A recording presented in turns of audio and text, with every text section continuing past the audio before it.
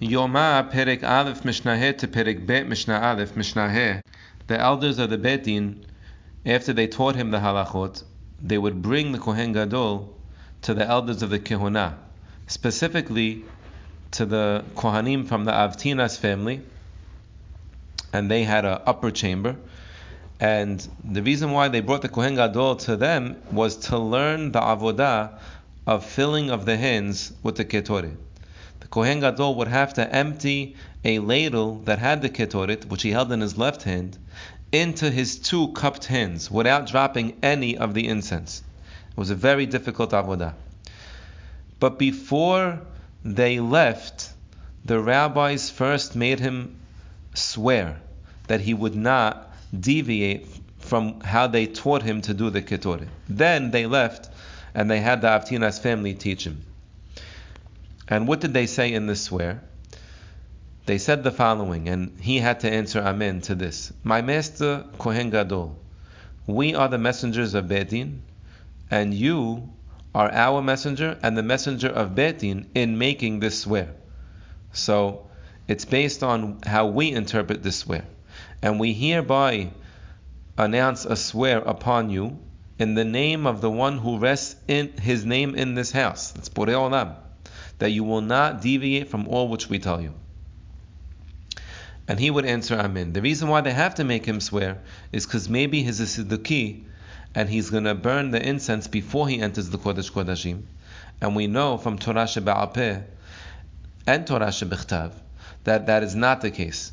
He's only supposed to burn it after entering the Kodesh Kodashim. Now that he did answer Amen, we know that he's not a Sidduki. He would go to the side and cry that they suspected him of being one, and they would go to the side and cry that they suspected him. Mishnah Vav, how would the Kohen Gadol remain awake all night? If he was a Hacham, he would teach halachot. If he was a Talmid, but not a Hacham, the Talmidei Hachamim would be Doresh halachot to him. If he couldn't even understand that, he would read from books of Tanakh. If he wasn't able to read, they would read from books of Tanakh to him. Which books would they pick? Tanna Kama says they would read from the book of Eov, the book of Ezra, and the book of Devrei Hayamim. Zechariah ben Kibuta says he once read for the Kohen Gadol, many times actually, and he read for him from the book of Daniel. Mishnah Zayin, on the night of Kippur, the Kohen Gadol was getting tired. The young Kohanim would notice that, and they would snap their thumb against their middle finger, according to Harambam, in order to wake him up, and they would tell him, my master, Kohen Gadol, stand up and cool your body off by resting your feet on the marble floor for one moment. And then, towards the end of the night, they would keep him up by reading to him from the Shirei HaMa'alot. And one of the Pesukim in the Shirei HaMa'alot, the Pasuk says, Im Hashem lo yivne bayit shav amlu bonav bo. If Hashem doesn't desire His house, then those that built it for nothing. The same way you, the Kohen Gadol, if you don't serve the Shem Shamayim, then and God is not satisfied with you, then your whole abudah is nothing. You got to serve the Shem Shamayim. And they would keep him busy with reading these Shirei HaMa'alot until the morning for the time of the slaughtering of the Olat Tamid. Mishnah Het, when was the mitzvah of Terumat Hadeshin done? On a daily basis, it was done at the crack of dawn, a little bit before or after the crier would call out to wake up the Kohanim. On Yom Kippur, the Kohen Gadol needed to reserve his energy for the day of Kippur and have time to rest between avodot, so he would do Terumat Hadeshin from Hasot. And on the Regel, because there were so many ashes that had to be moved, and because the next morning already people are going to start bringing their korbanot again, so the Terumat Hadeshin had to be done from before Hasot, from after the first third of the night.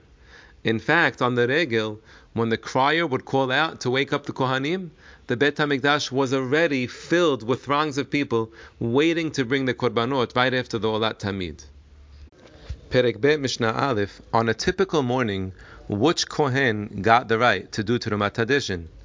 Whichever Kohen was up at the crack of dawn and he asked to do it, he would be the one to do it. But if there were many Kohanim up at that time, then they would race up the ramp, and whoever reached the 4 Amah line first, he would get the right. Now if two Kohanim tied, then the administrator would tell all the Kohanim, we're going to do a lottery, and now it could be anybody's opportunity. They would go to the Lishkat Hagazit, the administrator would stand in a circle, and he would take off the hat of one of the Kohanim. And then he would call out a large number, much larger than the amount of Kohanim in the circle. And they would all put out a finger. Someone who was sick and he couldn't put out one, so he would put out two. And the administrator would start counting. And even the guy who put out two, he would only count him as one.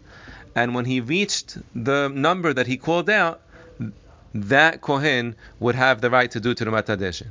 Also, they were not allowed to put out their thumb, because a trickster could put out his pinky, let's say, and his thumb, and it could look like it's from another person. So thumb is not allowed.